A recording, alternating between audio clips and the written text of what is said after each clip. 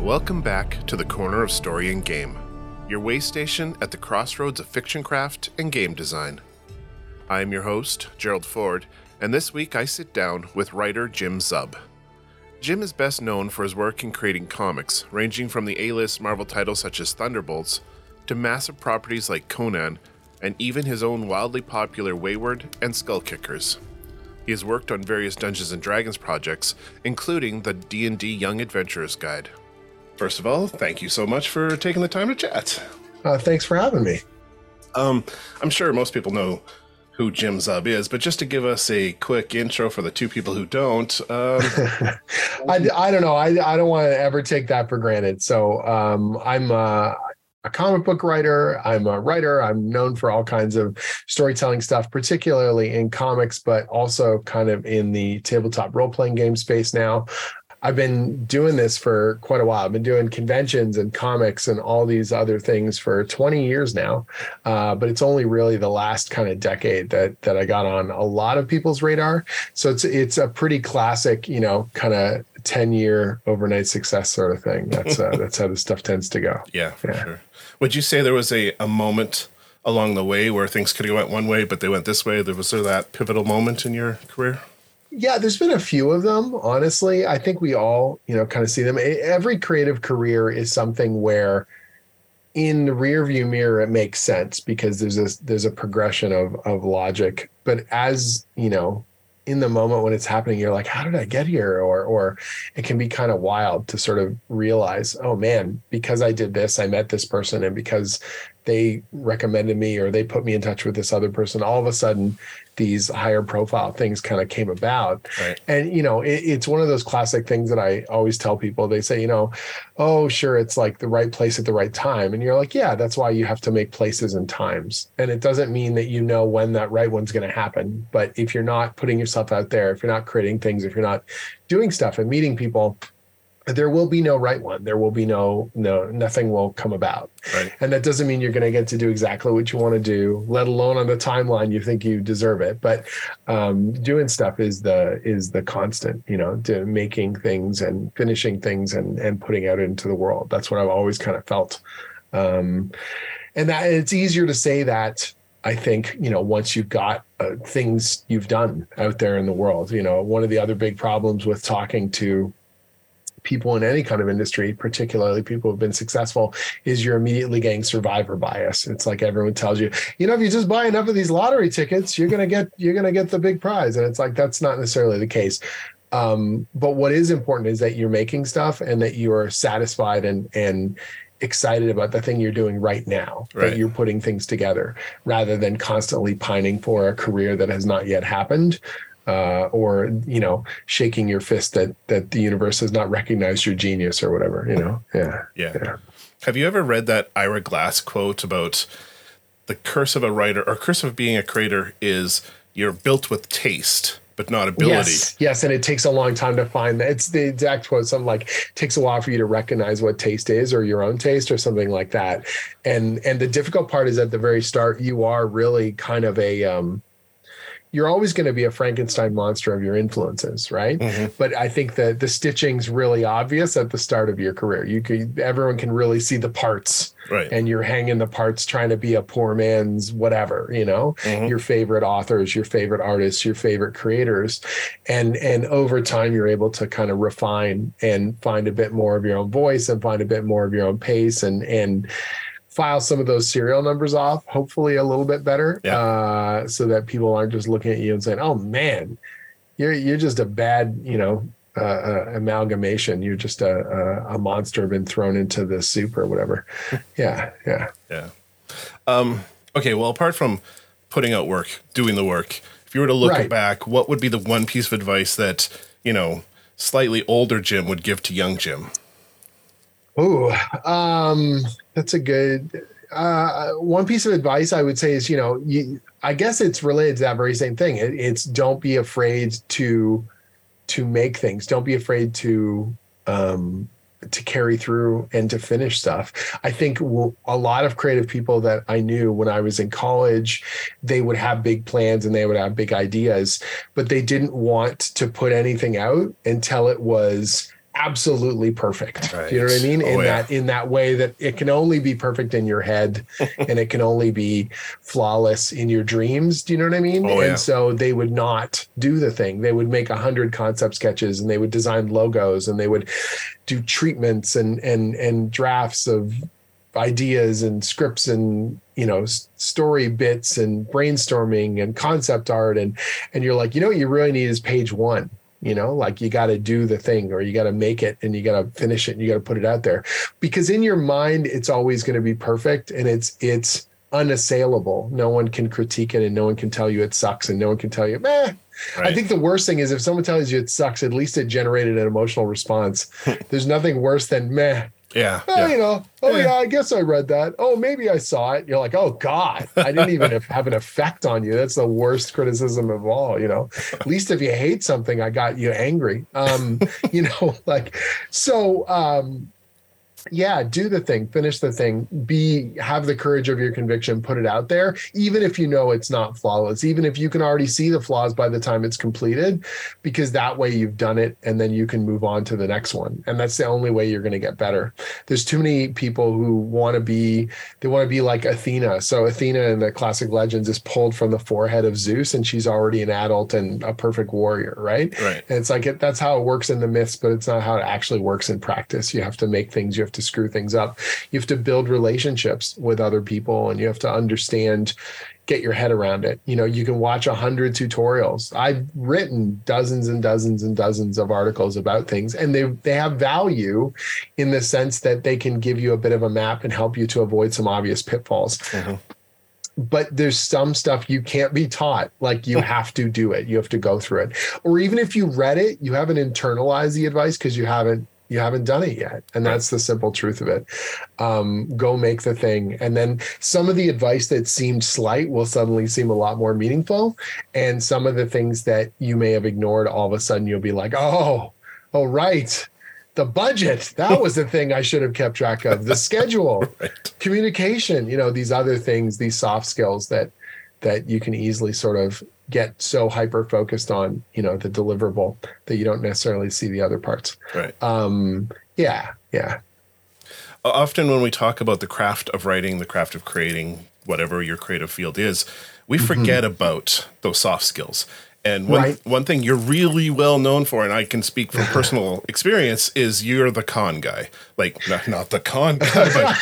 the con guy. Wait a minute. No, you mean convention guy. Yes, okay, you're the friendliest face at a convention. I do a lot of conventions. I'm pretty extroverted in that sense. I mean, I go through periods of introversion, but on the most part, if that classic kind of introvert extrovert thing is, some people gain energy from interacting with other people and some people are sapped of energy. Yeah. I generally gain energy. I want to see my friends. I want to socialize. I want to have that feeling. I want to feel connected to the industry that I'm in and be reminded why we do this stuff, you know? And so the more I tend to do, the body gets tired and gets wiped out, but the mind is active and crackling with excitement off of this stuff. You were going somewhere with that though. I cut you off. No, that's what you feel free. That's fantastic. But where I was going is I've heard you even say this at forums before is a big part of becoming a working professional in a creative field is networking, getting out to these events. So is that something you also teach and advise to young creatives trying to get into a field? Yeah, absolutely. It's such a crucial part of this thing, whether you wish it didn't have to be, you know what I mean? You wish that the networking wasn't such a big part of it, but it just is. People want to work with other people that they trust and they know and that someone else can vouch for. And that's true of any creative field. That's not a comic thing. That's not a gaming thing.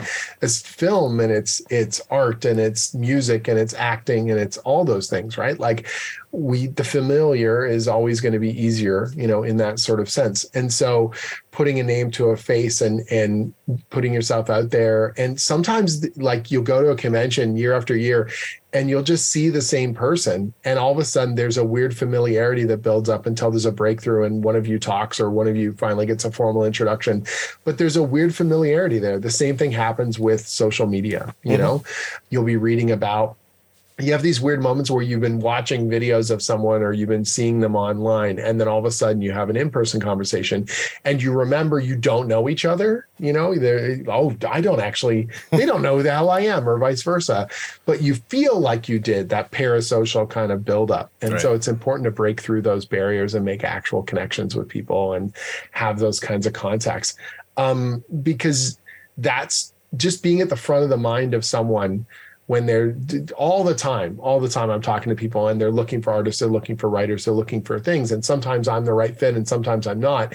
And if someone asks me, oh, who's a good fit for that? And I go, oh, who you got to contact is so-and-so. And that can be the moment, right? And vice versa. People have recommended me, or Jim knows a guy, or you got Jim's got an army of artists that he's met over the years, and he's probably got someone that can fill in the gap or be part of that kind of thing, or just whatever. That's why you need to do it, is you need to be out there, which isn't to say that every moment of every day you should be hard selling. Like, I see people who go overboard. You go to a convention and you see those people that they're like practically pulling people towards their table, or trying to, and it has the exact reverse effect where you're trying a little too hard. You've watched too many of those whatever influencer videos and they tell you stand up straight and speak like this and have a witty repartee, and you're like, no, you're too scripted. You're kind of creepy in your hyper social kind of attitude. Yeah, it's scary.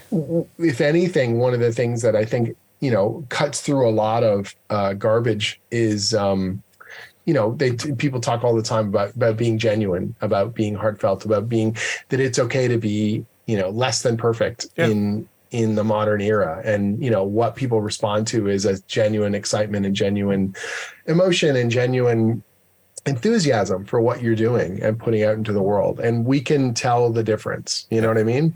So, if you're not built for networking, you don't have to throw yourself into the deep end and be something you're not.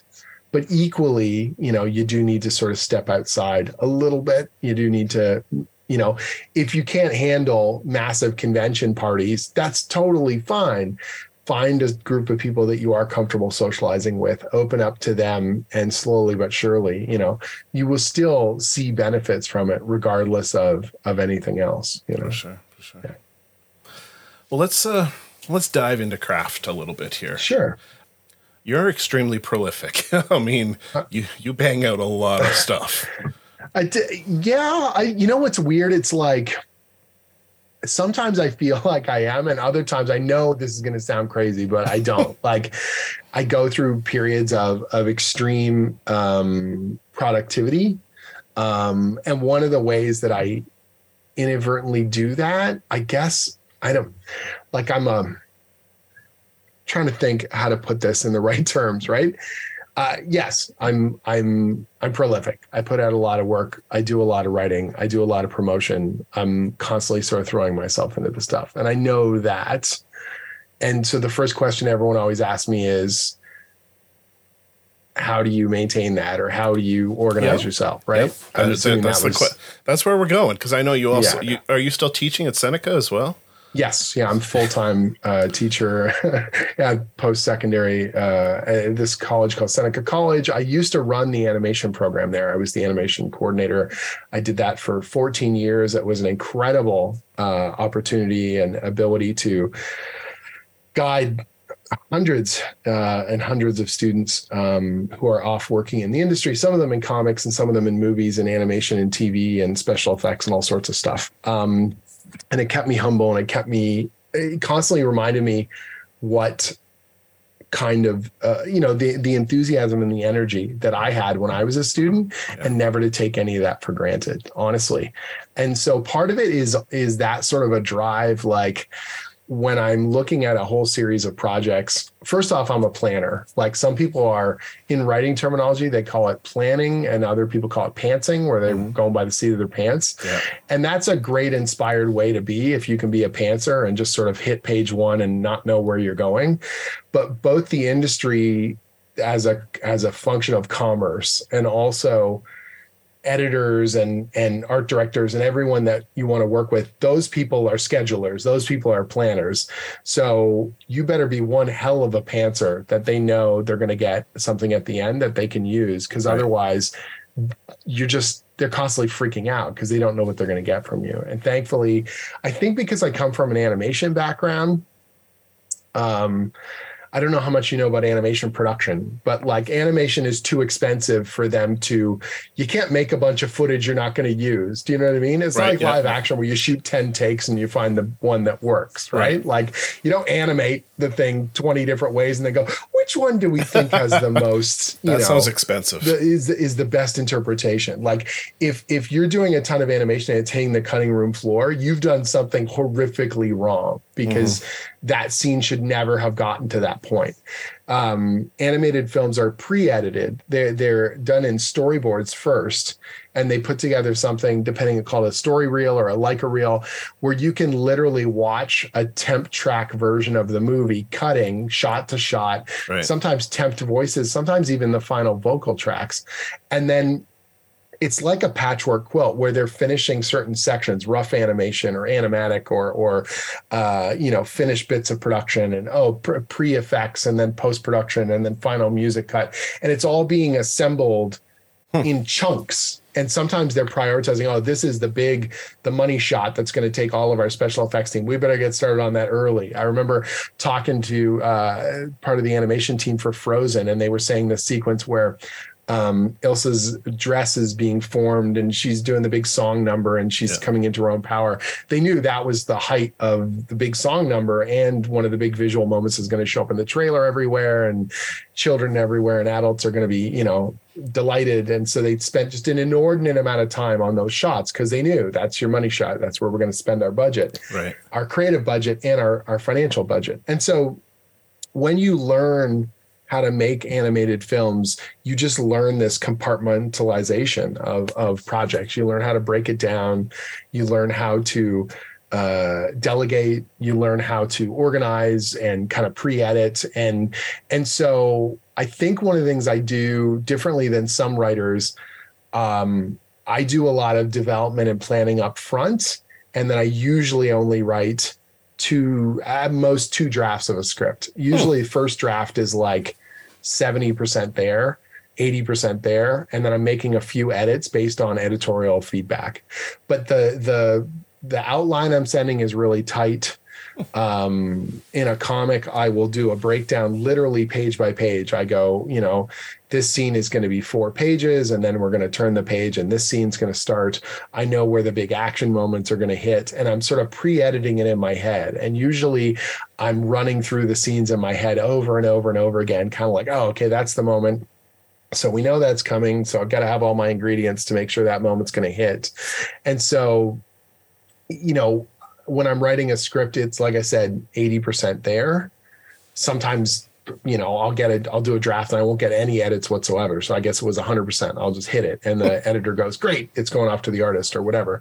And then other times it's just minor tweaks, or it's like, okay, just don't forget this little piece, or, it's adjusting text. So the visuals are all going to go through fine. We just need to fix a couple of grammatical errors and make sure that we're really hitting home this one particular emotional moment or whatever. And so I'm writing less drafts. I'm doing more, for whatever you want to call it, pre-production in my brain. And so when I'm hitting that stuff, it's pretty locked in. Like I can tell the difference when I'm writing with a tight outline versus when I'm pantsing, like where I know, and I've done it where I'll in my head, I go, oh yeah, got to make sure I got to build out that middle. But because I've done enough books, the editor lets me run. And I'm like, I really should have planned that out more tightly, because I'm spending way more time on this script than I normally would, because I didn't plan it the way I normally do, you know?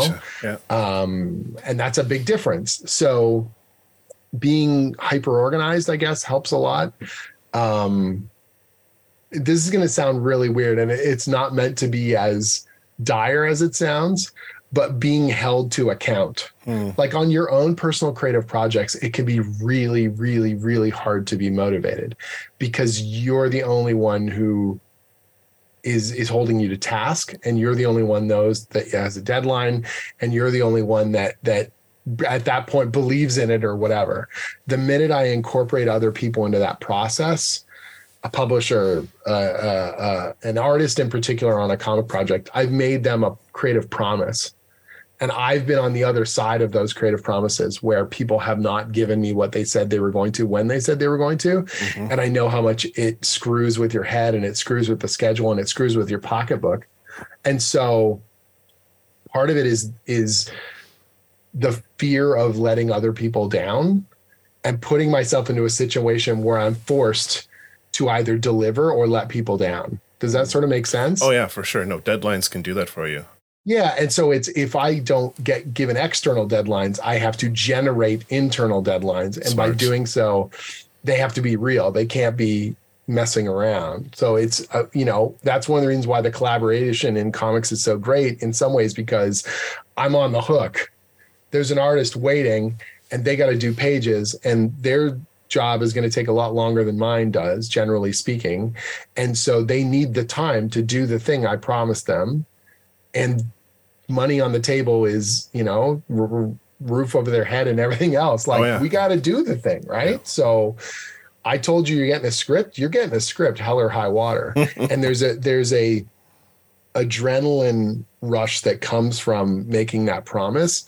There's an adrenaline rush from promising an editor I was going to do the thing. And, I'm sure in some idealized state, you could say, well, if you had twice as much time, it would be of higher quality. And you're like, yes.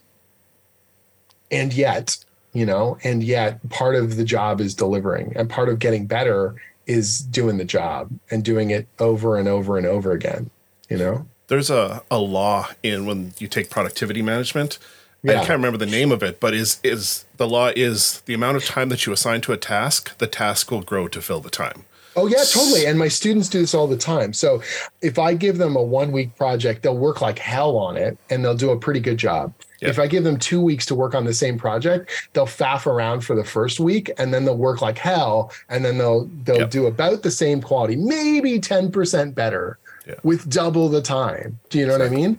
I give them a 3-week project. The first week is just garbage. It doesn't exist because they have other projects and other classes that are 1 week or 2 week projects. So the 3-week project might as well have not been assigned because this is not a priority. They do not care.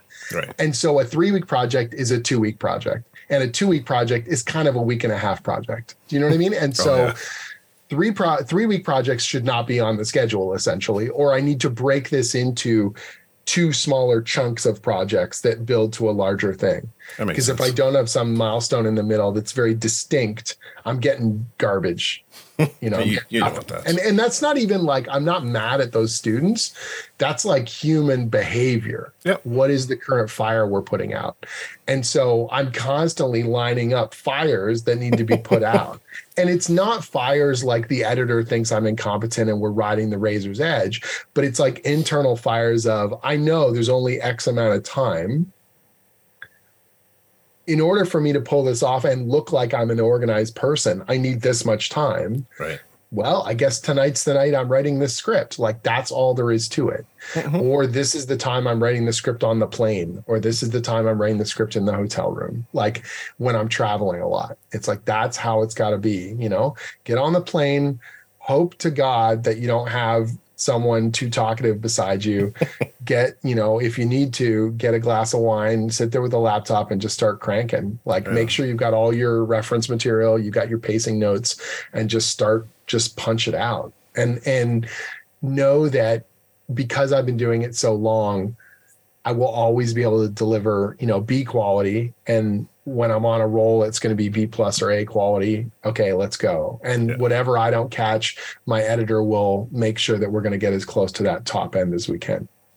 And that's the secret to Jim's productivity. It sounds weird, right? It's like Jim's going for B quality. Wow, what a piece of crap. I meant lining up the fires and internal motivation. Putting out fires, and the weird moments where you're like, I don't know how else to put it. And sometimes I'm overwhelmed. Like, if I have a night where it doesn't go the way I hope, thankfully, I think the thing I've learned most one of the most valuable tools, and I tell this to my students all the time, is to know what your actual productivity is, not blue moon, best case scenario. Oh my God, look what I can pull off. Yeah. But like consistently, what can you rely on, and build your schedule around that with a bit of buffer if you can. So it says, okay, on even a crappy day, I can script 5 pages after school. Like I can go work all day. I can grab dinner. I can go up to my office where I am right now, close the door, and I can script 5 pages. I can do more, but I know 5 is real. Like 4 to 5 is not out of the realm of possibility. Even on my most tired, most bent, most broken days, I can get 4 to 5 pages of script done. So if I have 4 days to do a script and it's 20 pages, it will get done. Right. Period. Done. Like if I get it done in 2 days, great. If I get it done in 3, great. Oh, I've got a day to let it rest. I can come back to it, give it a quick edit pass myself, make it even stronger. Right. But on day 4, you're getting a damn script like that. I can promise, because my productivity, I know it. The problem is that have I written a script in a day? Absolutely. I've written a 20-page script in a day. But that was like the stars were in alignment, or everything was go, or it was do or die or whatever. I would never, ever, ever promise a 1-day script to an editor. Like that is just, you're doomed. You know what I mean? Like, why would you ever do that to yourself? And so what I need to do is make schedules that are real based on what I can actually produce. You know what I mean? But it means that when I tell an editor, you'll have it Monday, I'm not messing with them. I don't really mean Tuesday, Wednesday, Thursday next week. Oh, did I say Monday? What I meant was midnight Tuesday, which is really your Wednesday morning. Like, no. If I told you Monday, you're getting it Monday. Sound like a teacher who's heard this before from somebody. Right? And so that's the thing. And if I need more time, and it happens, I'm not perfect, I will tell the editor as soon as humanly possible. I will communicate with them, because I have been an editor. I'm a teacher. I know exactly what it feels like when you're promised something and you don't get it.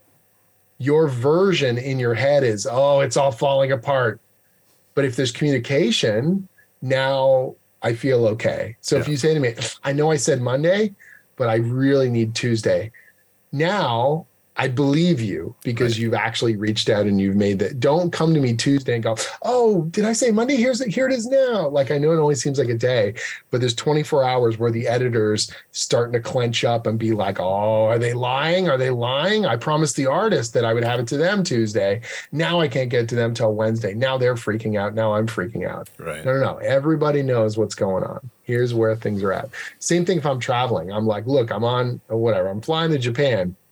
It's an 11-hour flight. It's going to take me 2 days to recover from jet lag. For the next 3 days, my communication's going to suck. I'm going to get back to you as best I can. But now no one's expecting, perfection. Now everyone knows I'm basically, any email you get to me is a small gift. That's how it's going to be for the next 3 days or whatever. Cool. Now everyone's aware. There's no freakouts. There's no, why the hell isn't someone responding? That's also when someone else will jump in and go, oh, Jim's on a plane, or Jim's thing, let's make this decision, or this is how it's got to be, or the editor makes a final call on some thing. And it's like, fine, that's the job. That's what needs to get done, Yeah. Sure. So it's empowering other people because you're informing them and communicating with them. And you're looking after those relationships that are important to a career. Right? Yep. Every time, as much as you can. And so a lot of it is, Tom Brevoort's one of my best editors. He's the head of the Avengers office at Marvel. And he puts it really succinctly. He says, our job is to communicate and to entertain. And the first people we need to communicate and entertain are our collaborators. Nice. We need to communicate well with them, and we need to engage them and they need to know why we've made the decisions we've made, so that they put their creative power into it. Right. Yeah, for sure. That's smart. And so it's not just about my way or the highway. It's like, and Tom's really good about this as an editor as well, where he'll push against some of the things I'm coming up with because he wants to know what's running underneath them. He wants to know that they've got, there's good creative juices there or good decisions. And so he'll push back on something, or he'll say he's not convinced. And that doesn't mean we're not doing it. It's like, well, then convince me, right? you seem passionate about this particular story turn. Cool. Give me the same, enthusiasm, make sure that I know why we're doing it. And then he can champion it all the way through the halls of power or whatever. That sounds like so much fun. It can be stressful, of course. It's like building a legal case, like you're getting in there, okay, this is why it's the right move, And then of course, if you want a bunch of those in a good way, you've made something good and it creatively, it goes over well, or the readers really love it, or sales, are stellar. Well, it bolsters your ability to make big swings later. And if you fail on a bunch of those, well, now, it's a harder uphill battle, obviously. But you got to learn how to pitch and how to present. Absolutely. All right, let's dig a little more into comics as a storytelling form themselves, because that's your world. That's what you do. Yeah, that's my jam. So what would you say you've learned from being a comic book writer that affects other areas of your creativity? What do you take from comics that you apply to everything else?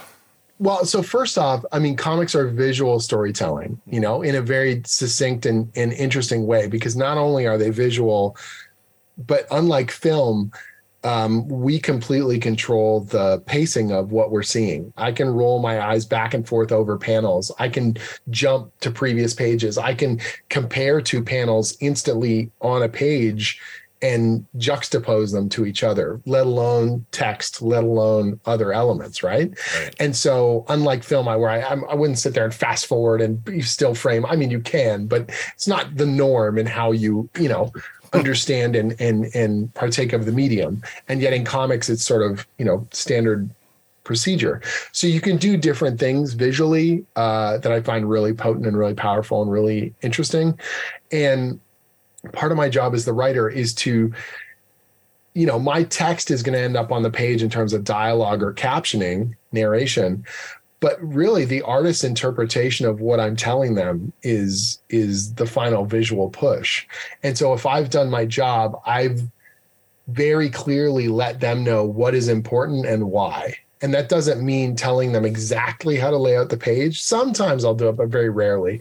Usually it's giving them the clear thrust. This is why we're doing this. This is very important. I do full script most of the time. So it's here's how many panels and here's how I'm visualizing it. But they're still interpreting that at the end of the day. They've got to put themselves into it or it's not going to work, and that's different from a lot of other mediums. So I've learned a lot about pacing and dialogue and storytelling and empathy and characters from writing just ass loads of comics. But each medium's got its own thing. And so I wouldn't actually say that what I've learned in comics, yes, in terms of storytelling in general, but like if you say, for example, what has comics taught me, and how does that relate to how I play tabletop role-playing games? Yeah. I would actually flip it on its head. And I would say tabletop role-playing games taught me way more that I bring to comics than the other way around. Because every single time I'm writing a story, I'm getting into character. I'm setting up my campaign. I'm organizing my pieces. I'm putting encounters into process, right? I'm making sure we've got dramatic scenes and we've got action scenes. And then, whoa, this is getting a little boring. We should throw a trap in there or some other twist or, things like that. I look at writing stories like being the dungeon master, but I'm also the character cast. And I'm pushing and pulling these different, and if a character hasn't been in the spotlight for a while, it's my job to coax them into play. You know what I mean? It's my job to make them feel valuable as part of the cast. I think it's one of the reasons why I love writing team books, because I love being able to push and pull different characters into the spotlight. I love being able to push them up against each other. Whether that is in conflict or whether that is in unity or whether that is in romance or whatever. And I love getting into character. There are some writers where their style seems to overwhelm the established voices of characters, and I don't need to point out specific examples because everyone knows what I'm talking about. And they'll say, oh, it's a every character talks the same, or they've all gotten quippy because so-and-so's writing them. I want Steve Rogers to sound like Steve Rogers that I remembered growing up. And I want Logan or, Wanda Maximoff or Pietro or any of these characters, right? Clint Barton, you name it. They have a distinct way of looking at the world. And if I'm changing that, it's because it's an evolution of the character, not because I just arbitrarily decided so-and-so is going to be more like me. You know what I mean? That's not right. I believe really deeply in the shared universe concept and the continuity. I believe very strongly in that if you give readers a feeling that they're part of a big ongoing story, that they will come back and want to know what the next step is, and that my job in something like the Marvel Universe is I'm carrying the baton for a while and then I'm handing it off to someone else.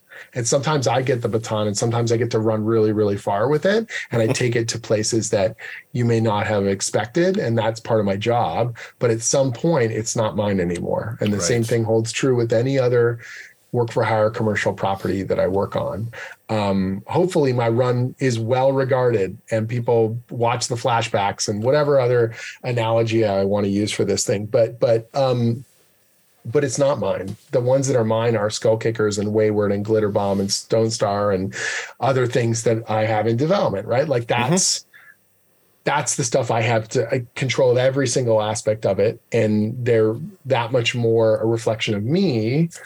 But, that gaming aspect is for me, it's about getting into character. And it's about seeing the broader patterns of what has come before and then trying to find new ways to challenge and level up, each one as we go forward. Yeah, for sure. Add to it. I like that. Yeah.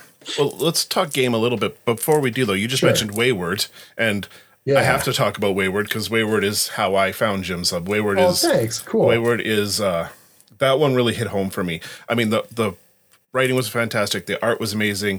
It was a great story overall, but it also was extremely respectful of the Irish culture that is home to me and the Japanese culture, which is so interesting.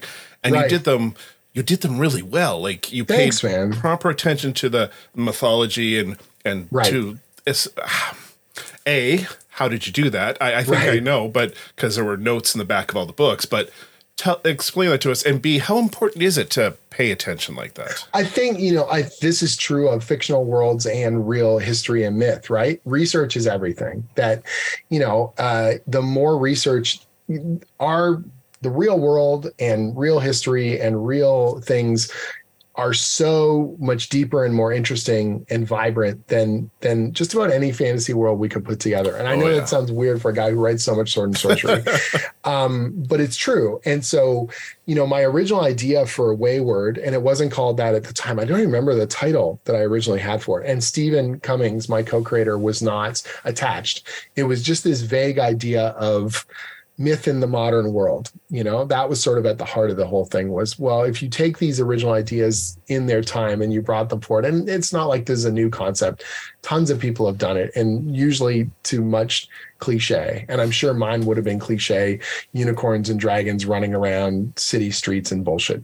And I knew it wasn't full. I knew it wasn't interesting enough, but it was like something just poking at the edges of my ideas, like, that'd be cool. And then Stephen and I had started talking about collaborating. We had talked years earlier before Skull Kickers even. And then when Skull Kickers happened and my writing career really kind of took off, eventually we started talking again.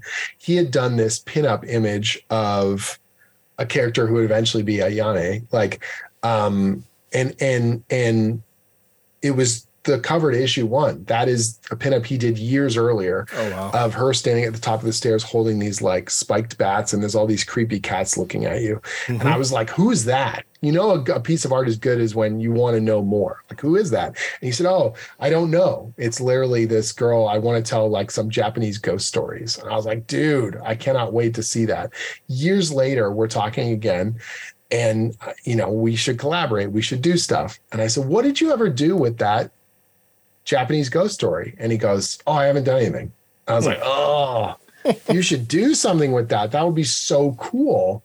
And he was like, yeah, but I don't know. And then we started talking about Japanese myth and yokai and how cool some of that stuff was. And all of a sudden it was like this bolt of, that myth in the modern world story, you put it there, put it in this rich, interesting, push myself out of my comfort zone in terms of same old Germanic and English kind of mythology, and let's go into funky places with it. Right. And the more I researched, the more interesting it was, the more I talked to him and eventually Zach Davis, and it just kind of bubbled out. We realized we had this, we had all these cool elements of a team book where everyone had powers that you hadn't quite seen done that way before.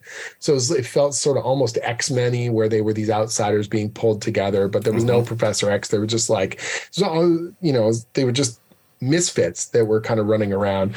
And then I realized, we would have the old against the new. So then we've got the old yokai are going to try and destroy them. And well, now we've got a clear threat. And now we've got this generational divide. And it just starts feeding itself. And I'm like, can't wait. Like, okay, now we got some grist for the mill. Let's really get into it. Right. Let's really dig. And the one thing I realized we needed a touchstone character, because Rory became that character, because your general North American reader isn't going to know these myths, isn't going to know these legends, isn't going to know this history. And we dump them in the deep end and show off how much we know. Either characters are going to be doing the terrible exposition, well, Bob, as you know, and they're all telling each other shit that they've all grown up and knew, right. Or, the reader's lost utterly because everyone's talking colloquially as they should, and no one's talking about the stuff. And so Rory was this, she's getting pulled into it. So as she learns, the reader learns. It's a trope for a reason, but it works really well. It sure does. And now we're off and running, right? And then that became, okay, so why isn't she in Japan? Well, then she's got to be somewhere else. And, your first inclination is, she'll be from North America. And I'm like, yawn, that's boring. I don't want just same old North American. And then the kind of inkling in the back of my mind was, what if there was another myth involved? And then Ireland kind of came to mind, and I was like, got it, boom, okay. Now we can start laying in the pieces of that. Nice. And again, trying to do research, trying to make it feel as authentic and interesting as possible. And one of the things that sort of freed my mind up was when Stephen and I were talking, and when Zach and I were talking, I mentioned to them my fears of, you never want to, how do I put this properly? People say like you don't want to play into hard stereotypes of characters, and you don't want to play up negative stereotypes of cultures, right? Mm-hmm. Let alone cultures that are not your own, because it's a minefield, right. In so many ways. And the difference is that this is a story set in Japan involving Japanese mythology. This is not the intrinsic story of what it is to be Japanese, right? What it is to live and to grow up in Japan, what it is to be intimately tied in with that history and those myths, religions, all the things that we touch upon. Mm-hmm. And there's a difference. There's a slightly removed action adventure vibe to this thing, right? Yeah, for sure. And hopefully done with respect. In from what the feedback we got, that's the way people have taken it, which is our intent, right? And trying to do it with as sensitive an air, but that doesn't mean that we're not going to make dramatic choices or put characters through difficult scenarios. One of the things you have to avoid, and I tried very hard to avoid this when I was writing Marvel's Champions, was you had a diverse, well, you have, I mean, the team still exists. You have a diverse group of these young heroes. And I felt like they had been coddled a bit. Like they had been treated like, well, we can't do nasty things to them because they represent this diverse new generation of heroes. And I said, no, Marvel heroes get dragged through the mud. That's what makes them Marvel heroes. Yep. If you're a Marvel hero, you get your ass kicked and then you get up anyways. If you're Peter Parker, your life is hell and you go through these dramatic turns. And every X-Men and every New Mutant, the Teen Titans, all these characters I grew up reading, they got their ass kicked. And that's why they were awesome, is because they got up and they were up against the same threats as the adult heroes. And that's how we knew they were just as good or better. Yeah, for sure. And so one of my goals when I was writing the Champions was I'm going to hurt them. And that sounds really awful, right? But it was, I don't care. I don't care where you came from. I don't get, you're getting it both barrels. Like, I'm just going to make your life crappy. And then you're going to fight back and you're going to be the hero that you deserve to be. And some people really like that. And I think some of the readers were a little traumatized and shocked that I was so hard on those characters, but it's because I thought they were worth it. That was why we did it, right? And the same thing with the cast of Wayward. We were cruel to them. We were vicious. We were nasty. But then when they overcame, you get up and cheer. And that's why we do that stuff. You know, that's an action adventure. You know, if it's a romantic comedy, you put them through the bottom out and the breakups and all that so that they can get back together. And that doesn't mean every story has to end with a happy ending. I think Wayward has sort of a wistful ending. There's a undercurrent of a hopeful potential quality of the future, but there's a lot of tragedy and destruction and a lot of unknowns. But what you feel like is that you've finished a chapter in the story of these particular characters. And some people have been sacrificed and some things have changed, but they will carry on. And that's kind of the end result of the thing. So there's a tough question I like to ask. It's kind of one of my signature questions. Sure. What would you say was your biggest failure along the way, and what did you learn from it? So really early in my comic writing career, like, I'd been in the business doing other things for quite some time, but I had Skull Kickers as a breakout. I was starting to do work for hire, work for other people. I did stuff at Dynamite and things like that. And all of a sudden, an opportunity to write at DC Comics dropped into my lap. And it didn't drop into my lap. I earned it in the sense that I was at an industry party. I had met an editor there. She had asked me about what I was interested in, and she kind of followed up. The New 52 at DC, this is not some big spoiler, was a very contentious time internally.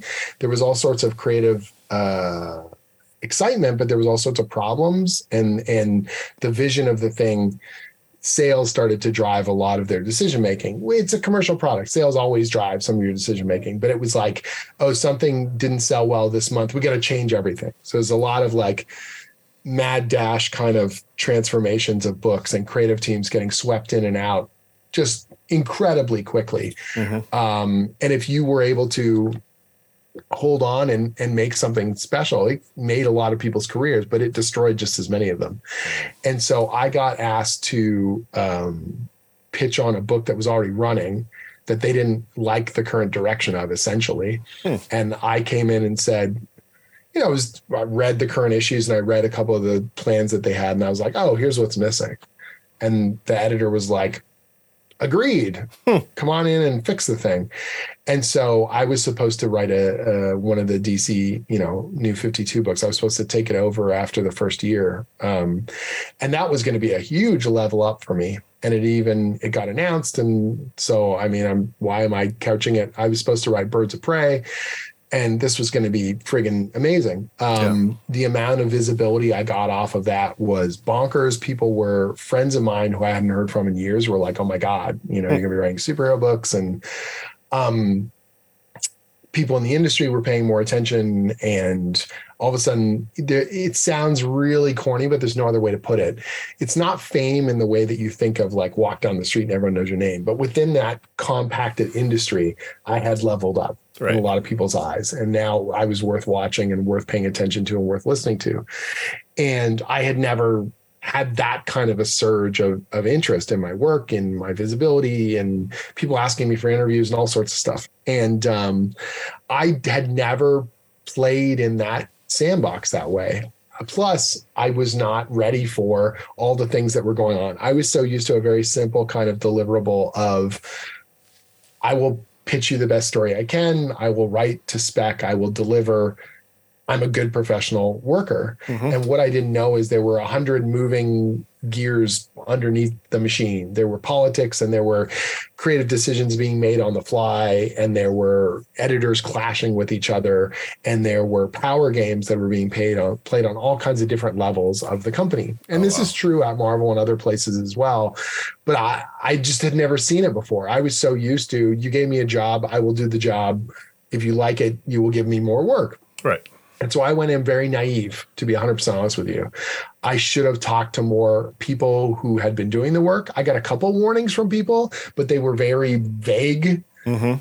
Like they were just sort of like, just, watch yourself. Don't, if someone tells you a thing, don't always believe them. And I was like, what? Like, why would someone hang me out to dry? Like, why would someone lie to me? Don't they want me to do the thing? They told me they want me to do the thing. And what I realized is I couldn't really trust a lot of what I was hearing or what I knew. And I was getting pulled into meetings without the information. And so I would just say what I thought, and what I didn't know is I would make a faux pas, or I would, get screwed essentially through means that were just beyond my understanding. And so within a 3-month span, I went from, I'm writing this book. They announced I'm writing this book. I'm starting to do press for this book.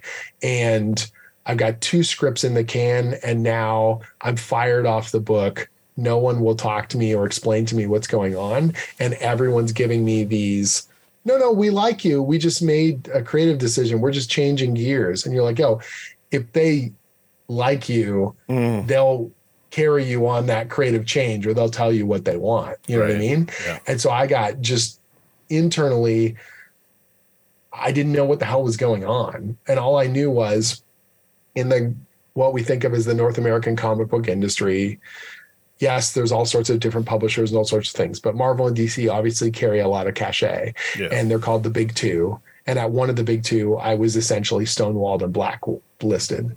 And I was like, oh, this is the start of my writing career.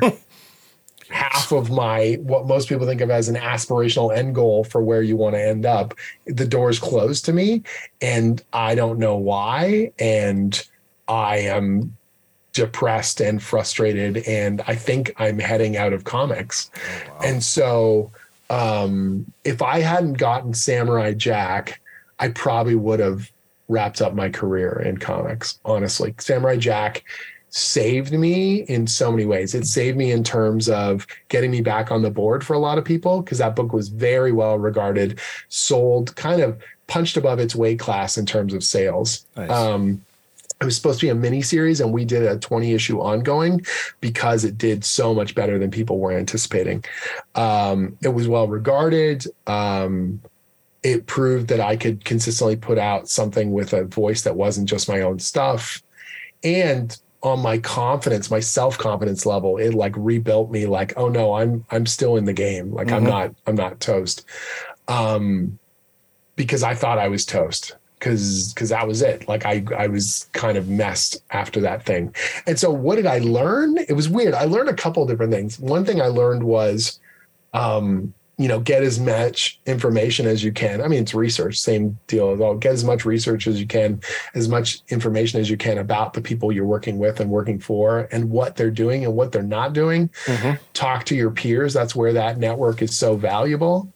It sounds awful to say like a whisper network, but people can't always tell you what's going on above the board. You need to have people you can trust. You know what I mean? Yeah. Make sure that you are proactive. I kept waiting for editors to tell me what they needed, because I was getting so many mixed signals, and I needed to grab hold of it and be more confident and say, look, this doesn't make sense.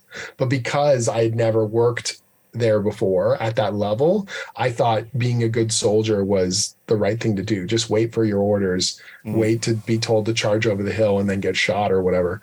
The other thing I learned was that, and I don't think this is intentional, the thing I'm about to say, it's going to sound a lot harsher than it is, but because not everyone, so many people are trying to build their creative careers, they are looking for where they're going to get the most value for their time and effort. Right. So when you go to a convention, there's this awkward bit of socializing and networking where people will look at you and they will decide if you're a high value target. You know what I mean? Like, am I worth spending time with? Am I going to further their career? And they don't even always do it on a conscious level. Sometimes it's subconscious, right? You're looking around, you go, oh, that's the editor I really want to meet. I'm having a great conversation right now, but I gotta go. You know what I mean? I gotta take my shots. And what it does is it you realize that you're constantly being measured, and we all are. And, in real life, you go out to a bar or you hang out with a group of friends and you get a sense very quickly of what your value is, right? Or your, what's the joke that someone says? It goes, if everywhere you see assholes, maybe you're the asshole. You know what I mean? Like if no one wants you to your party, you're just like, oh, what am I? I'm garbage. I suck. Or, you're like, have I done something mortally wrong? And when you get a certain amount of visibility and all of a sudden, quote, everyone wants to talk to you and be your friend, and then it goes away just as quickly, you learn something. You learn something about what your own value is. You learn something about what your priorities are, how you should treat other people, where your true friends are, all those things, right? And also you learn not to take some of that stuff personally. Like some of those people that were very, very invested seemingly in me and then suddenly weren't, I don't bear them much ill will. Like a couple people, they kind of screwed me hard. But most of those people were just, their job was predicated on finding people who could produce, and I was no longer welcome. So of course they're not gonna hang themselves out to dry for me. Why would they do that? They don't know me. I haven't produced for them. You know what I mean? Like if I don't know Tom Brevoort in the sense of like, he's gonna invite me to his kid's wedding or something. But like if Tom screwed me after all these years we've been working together, I would be understandably like really, really hurt, because why would you do that? Do you know what I mean? But at the time it was like, I'd been there 3 months. I had nothing come out. All of a sudden it was like, oh, that's not working. Well, okay, that person's not welcome anymore. So we got to move on, and we got to put out these books, month to month to month to month. And that was just sort of the way it was. But I did a couple other books at DC, just really one shots and little things like that. I threw tons of pitches at them. Like I've pitched them heinous amounts of projects and been rejected on them. And for a while I was like, am I stupid? But I realized I was being blocked. Like that was not their decision. You know what I mean? And no one would tell me that until years later when it was safe to do so. And I had my first DC book come out last month, first project in 8 years. I did a Batman one-shot story that I'm hoping turns into more. Nice. Thanks to the power of Max Dunbar, who brought me back into the fold. Good old Max. That boy's the best. And so, I learned a lot. I learned a lot about myself. I learned a lot about my self-confidence, how much of that I was hanging on other people's approval, how much we all do, no matter what. If you're successful, you want to get that positive reinforcement kind of loop going. Yeah. But then picking myself back up and diving back into the fray and realizing, you're not dead. And also understanding. So when years later, when I started getting work at Marvel, it was so much more, my headspace was actually a lot better, because I didn't have delusions of grandeur. I don't think I did at DC, but there was that little underlying voice. I was like, oh, here we go. This is the launching point. It's going to be like little projects and then huge, you know what I mean? Because that's how this stuff goes. Because it was happening to some of my friends. And that Marvel was now like, oh, okay. Yeah, this is cool. I can do a good job on it. Even when I was doing, Avengers or Iron Man or Captain America, not Captain America, Conan the Barbarian or stuff like that. Like, it suddenly was like, yes, cool. I can do this. I can deliver. I can sit at the table and be as good or better than anyone else that is currently doing the thing. But my worth is not predicated on this. Right. I don't need this in order to be a worthy creative person, Whereas for a while, I think the DC stuff was sort of like, oh, this is legitimacy in a way that I hadn't received before, Yeah. That's a good lesson. Tough lesson, but good lesson. Yeah. Well, now that I've made you relive that traumatic experience. That's all good. If I wasn't comfortable talking about it, I wouldn't talk about it. And there was a long time I wasn't comfortable talking about it. Yeah. Like stinging, like can't be in the same room with certain people kind of stuff. And you're just like, oh, and some people will turn those into public spats. And I've never been that kind of person. That's probably helped your career, though. Well, it does. There's a duality to it, right? You know, you roll the dice. Like there were some people when things were bad, they said, "Oh, you should bark publicly about it." Some people said to me, "Look, DC's mistreated you. You should make a big spat about it because Marvel will swoop in and save you because it's a PR win for them." And they can subtly give the middle finger to their competition. And I was like, I don't want my first Marvel project to be because they want to give DC the middle finger. I want to actually do a Marvel project because I love working on Marvel stuff. And if you build your career on this weird spiteful quality, maybe it works out, but you're building a bit on sand. You know what I mean? Like, why don't they give me a job because my stories are good, not because they can get an attaboy from someone else. Yeah. You were looking for a relationship, not pity sex. Yeah, right? Yeah, there you go. That's the analogy, right? I don't need to be the sloppy seconds on this. Come at me because I'm doing good stuff. There you go. On the flip side, what would you say has been the biggest compliment you've ever had for your work? When people tell me that something I wrote got them back into comics or gaming, right? When someone says, "Oh, I used to read comics in the 90s and then I started reading Skull Kickers. Now I'm a collector again." And I'm like, "Whoa, my book?" You know what I mean? Or I stopped reading, but then someone gave me whatever, Wayward, or, those are the kinds of compliments that blow your mind. And particularly the creator-owned books, because look, absolutely love writing Conan the Barbarian, but understandably, I'm in the shadow of Robert E. Howard, and Roy Thomas, as I should be. Yeah. How could I not be? So my best case scenario is they say that I've elevated the material as an extension of what has come before. Do you know what I mean? Yeah. Whereas Wayward would not have happened without Stephen and I making it. So if someone says that's their favorite book, that's whole cloth because of our creative efforts, right? So there's something very special about that as a compliment. The Dungeons & Dragons Young Adventurers guides are very precious to me because I started playing when I was that exact same age that we're trying to tap into with those books. And they will probably outlast me.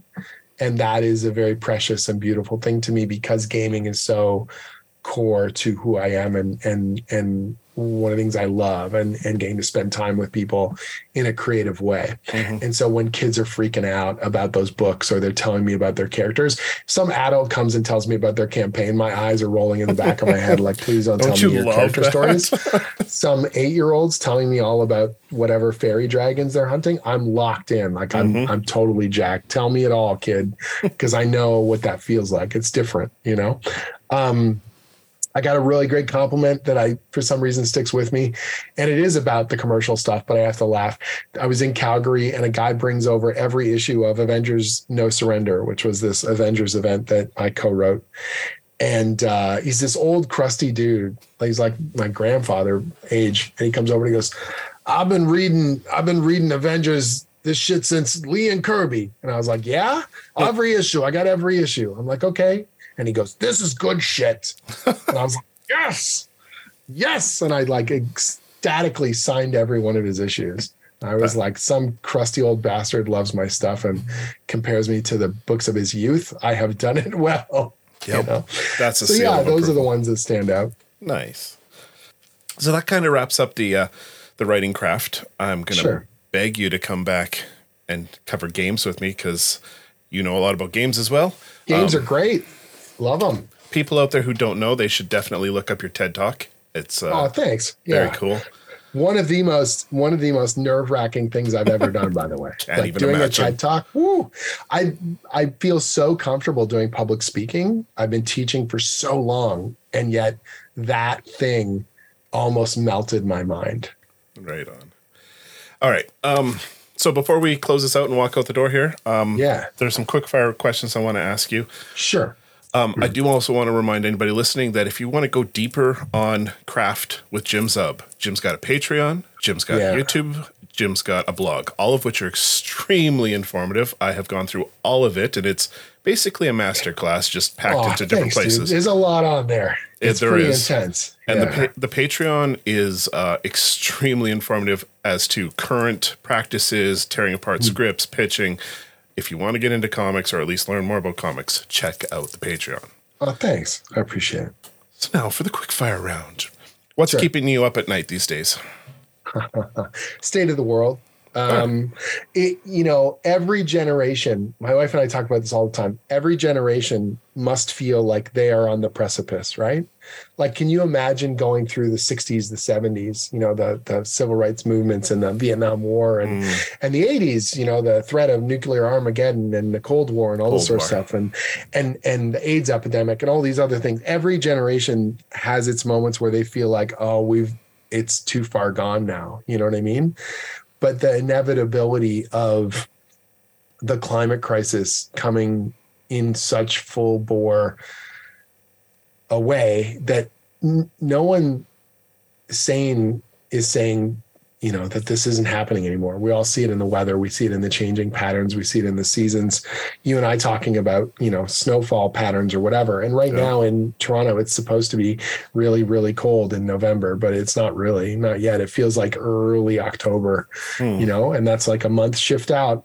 The first year I was living at this house, I think I shoveled the snow before the new year, probably 10 or 12 times. I won't have to shovel it once. Probably before Christmas, maybe once if I'm lucky, Yeah. It's changing and it's scary. And so that keeps me up in a broader sense, you know what I mean? In that idea of these bigger forces that are beyond our control. And I think every generation has them. And I'm now of the age where I'm thinking about them. Yeah, that's a good answer. What's your favorite quote from a book or a game? Not even a book. My favorite poem is probably Invictus, William Ernest Henley. Have you read it? I haven't. It's amazing. It's not even that long a poem. The best part though is the end of it. It's very, very simple. It says, "It matters not how straight the gate or how charged the punishments the scroll. I am the master of my fate. I am the captain of my soul." And that's the final sort of chunk of the poem. And it's like, you are in control of your own actions. You can't control the rest of the world. You can't control what other people do or how they react, but you can control yourself. You are the captain of your soul. You make those decisions. And we can all look at our decisions with regret. We can look at what ifs and who we were supposed to be or what we thought we were supposed to receive. And we all have those types of fears. But then you've got to grab the wheel and kind of go, you know what I mean? And so that one, I used to actually have that poem on my wall and in college and residence, because I was constantly making stupid decisions. And I think for a long time I was blaming other people for them. And then for some reason, that thing just like lodged in my brain. And I was like, no, I choose.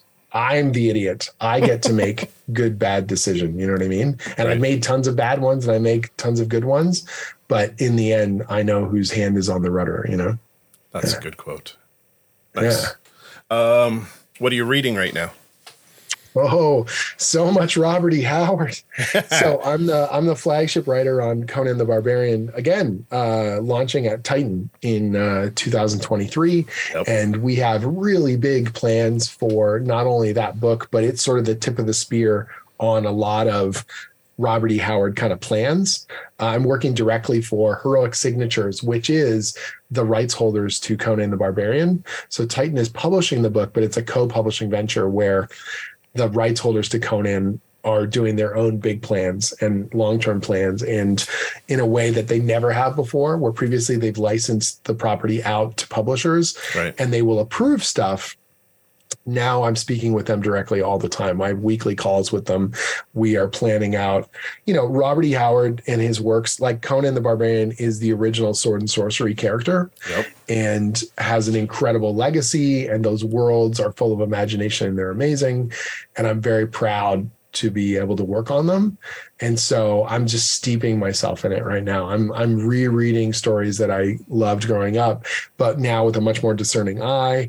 And I'm reading a bunch of the stuff I've never read before, like the Bran Mak Morn stories or, the original Red Sonja story, Shadow of the Vulture, or like Cull, those stories that I had tripped along lightly, but now I'm like leaning into much more heavily and just like, what is it? What are the specific qualities of Robert E. Howard's prose that make it so visceral and interesting? And what can I do to role play myself as a Robert E. Howard? You know, when I say pastiche, I mean this in the best way, not just like cribbing his best sentences, but trying to understand the blood pumping through those veins, right, and make something that's going to be cool and it's going to be worthy. Nice. Yeah. Well, if you could suggest they bring back the black and white Savage Sword with the old A3 format or whatever it was. I miss that so much. Wouldn't that be cool? Oh, wink, wink, hint, hint. Okay, moving on. If you could sit down at the gaming table with 4 other people, alive or dead, and play a game of Skull Kickers D&D, who would the players be? So I wouldn't pick anyone who is actually a gamer, because one of the things I love teaching people games, because I don't want them to come with any preconceived notions. Nice.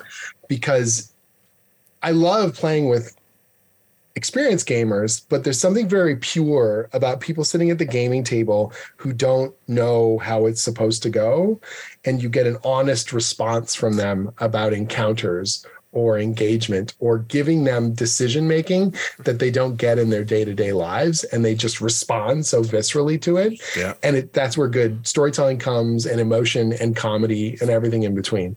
So I would want witty people, comedic people, really intelligent people. And I thought about this because you had fielded some of this past me, and I was like, okay, we got to get a really funky, eclectic mix. And if you say live or dead, well, then I want to go for people I could never get normally. Right. I've had the benefit of playing with a lot of amazing people, but I want Mel Blanc, because the king of cartoon voices, even though he's playing a character, just having him there to be able to do 100 NPC voices if required would also be glorious. And he's funny and he's witty and he's amazing. John Candy, warm and amazing actor, you know, heartfelt, hilarious, spontaneous, such a good improv guy.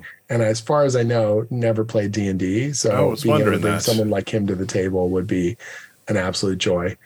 Terry Pratchett, because I mean, come on, the king of, you know, Discworld and everything in between, so witty, so amazing. And then you got to have Betty White, because Betty is dirty, foul-mouthed, comedic, hilarious, spontaneous.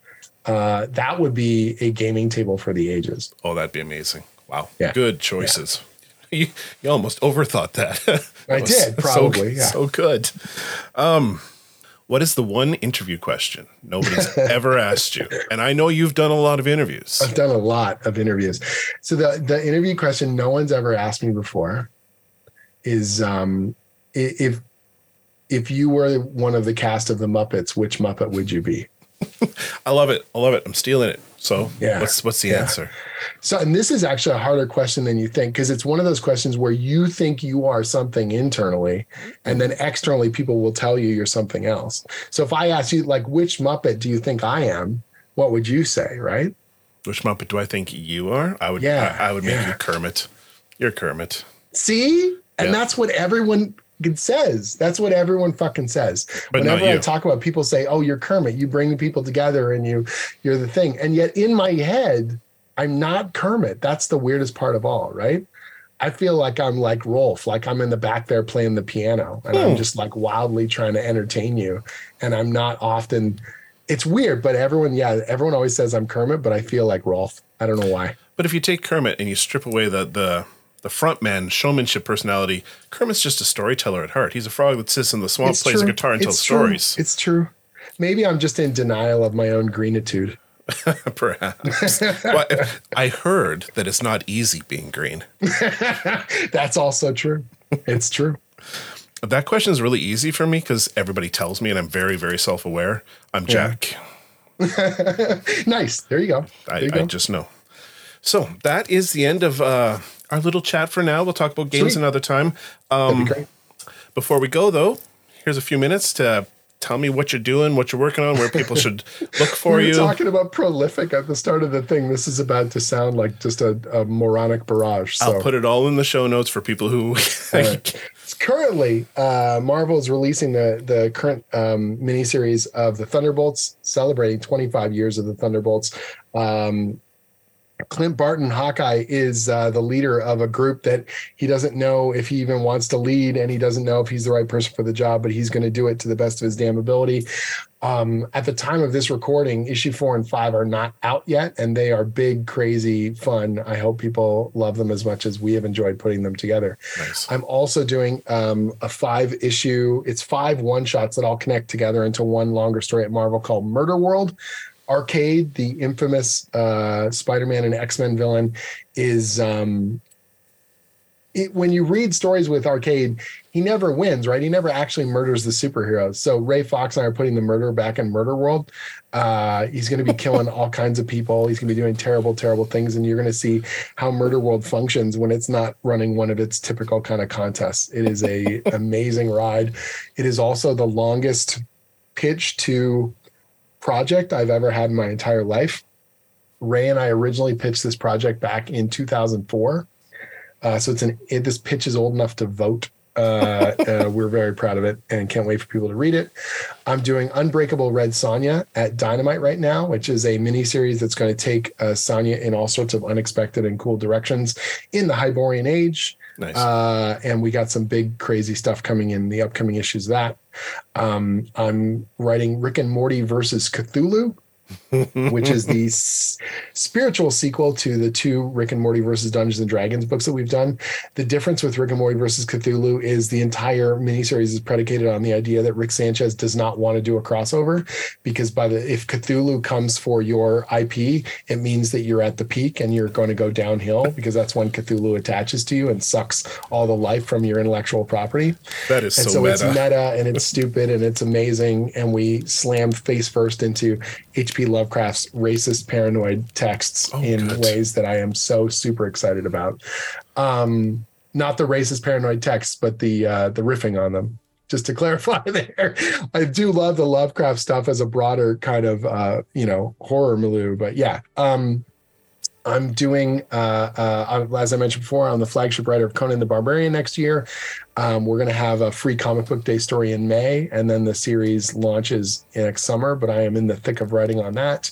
And Stacy, my wife, and I are in the midst of developing more of the D&D Young Adventurers guides. And so we've got book 6 just came out, Dragons and Treasures, and I can't tell you the titles yet, but we have 7 and 8 in development.